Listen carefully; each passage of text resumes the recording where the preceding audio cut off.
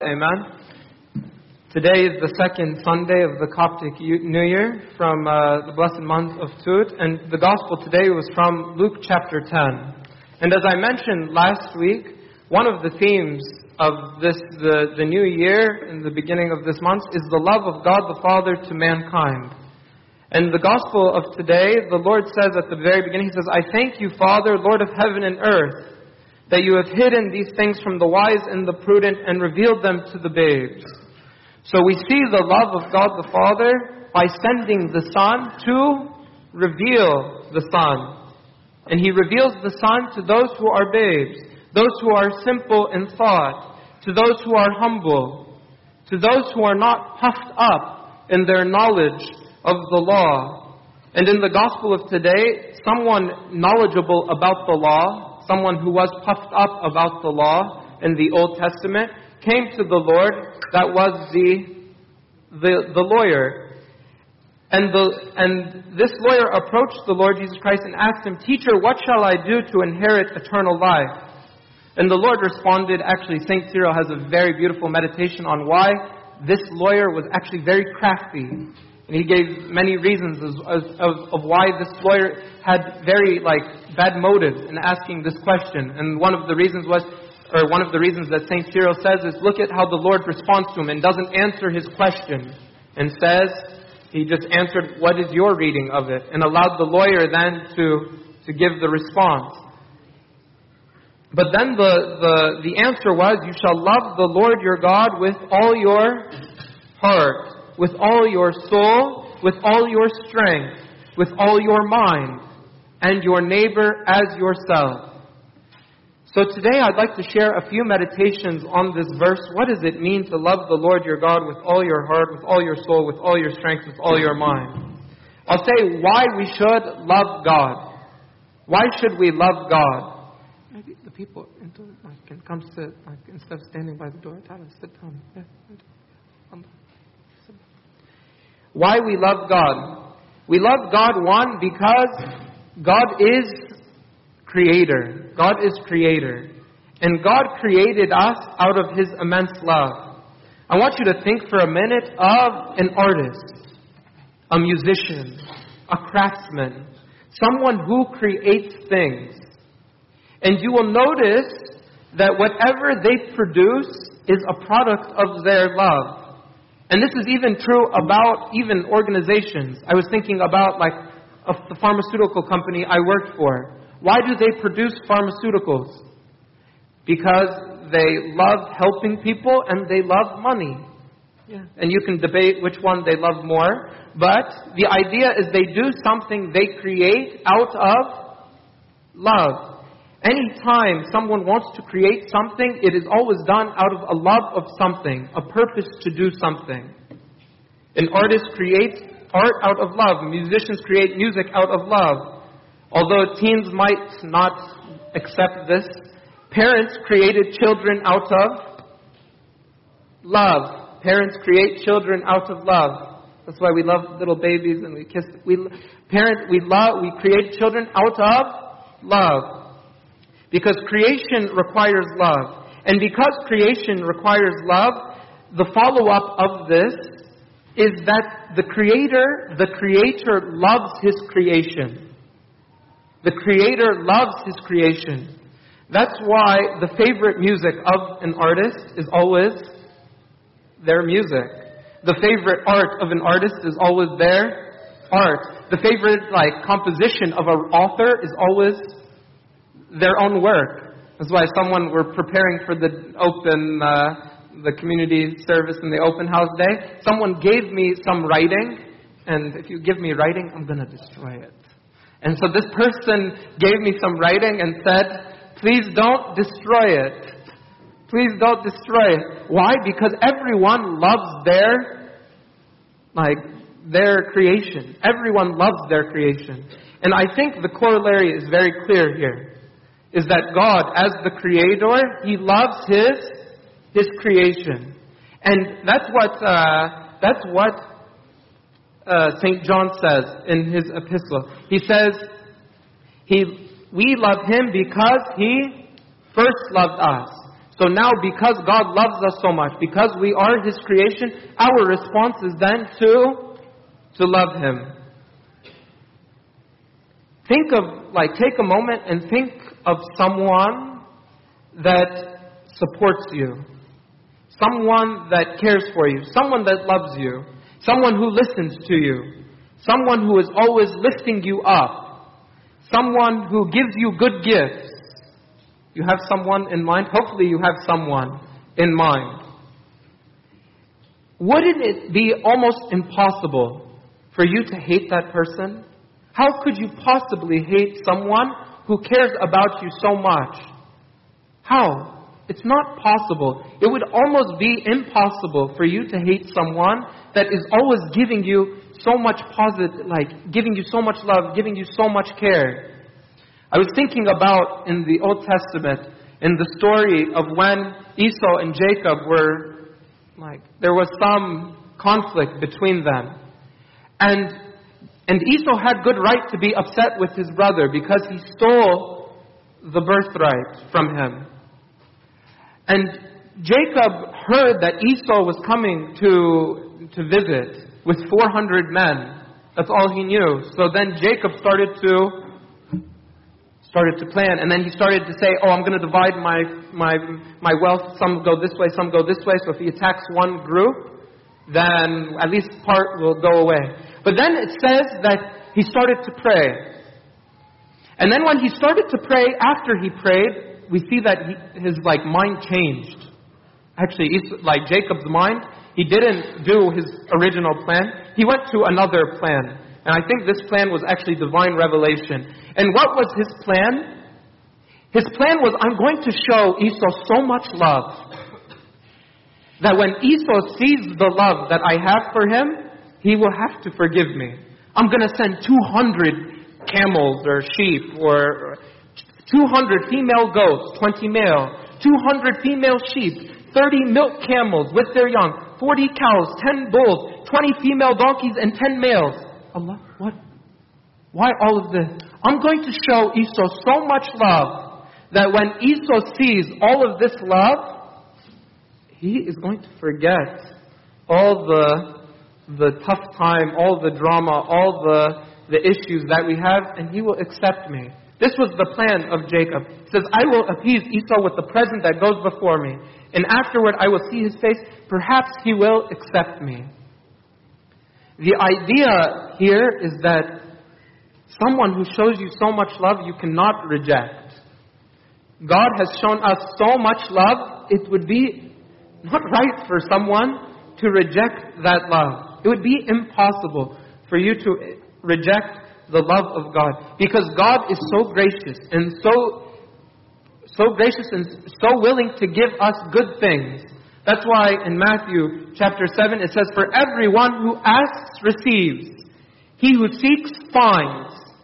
And to him who knocks it will be opened. Or what man is there among you, if his son asks for bread, will give him a stone? Or if he asks for a fish, will give him a serpent? If you, being evil, know how to give good gifts to your children, how much more will your Father? We said the theme is the love of the Father. The love of the Father who is in heaven give you good things to those who ask Him. The Father is giving you so many good gifts. Your response has to be to love God with all your heart, with all your strength. The sinful woman in John chapter 8, the woman who was caught in adultery, why do you think she loves Jesus? Why do you think she loves Jesus? She saw the immense love of Jesus. She received the gift of mercy. She received the gift of mercy. She saw that Jesus saved her from death. The Lord Jesus Christ covered her shame, covered her nakedness, by saying, woman, where are the accusers of yours? Where did they go? Where are all those people that wanted to stone you and that wanted to judge and condemn you? Where did they go? And then Jesus said to her, neither do I condemn you. Go and sin no more. I think when she received this, There's no condemnation here. When she felt the love of Christ, then she was able to love. She loved Jesus with all her heart. No question. No question. And then Jesus said something very nice after, "Go and sin no more." He said, "I am the light of the world. He who follows me shall not walk in darkness, but have the light of life." So he urged her to now become a follower. The Lord Jesus Christ urged this sinful woman now to become a follower of Christ. Another reason why we should love God, is that the love of God is like the energy that keeps us alive. It is the love that keeps us moving. It is what gives us hope. And without the love of God, we will lose hope. We will become distressed. We will want to quit in the spiritual life. But it is the love of God, it is like the fuel in the car of the engine. And it causes the engine to run. And that's why St. Paul in his epistles to Romans, he says, "Who shall separate us from the love of Christ? There is nothing that can separate me from the love of Christ. Shall tribulation, shall distress, shall persecution, shall famine, shall nakedness, shall peril, or sword." And then he says, "I am persuaded that neither death nor life, nor angels, nor principalities, nor powers, nor things present, nor things to come, nor height, nor depth, nor any created thing shall be able to separate us from the love of God, which is Christ Jesus our Lord." Everyone, I think, sometimes feels discouraged, maybe in their spiritual life. But if you have the love of God in you, I'm saying, why should we love God? Because the love of God is a fire in you. It is fuel for you to continue. It is the hope for you to continue.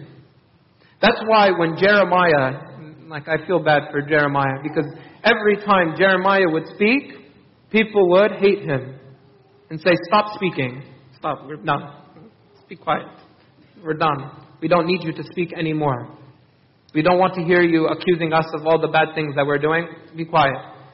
And even Jeremiah, for a second, he was convinced by this. And said, for a split second, he said, "Okay, fine. Khalas, no one listens to me. It's over. I'm done. I'm going to go pack up my things and leave." And he says, "I will not make mention of him, nor speak any more his name." Like, I'm done being a prophet.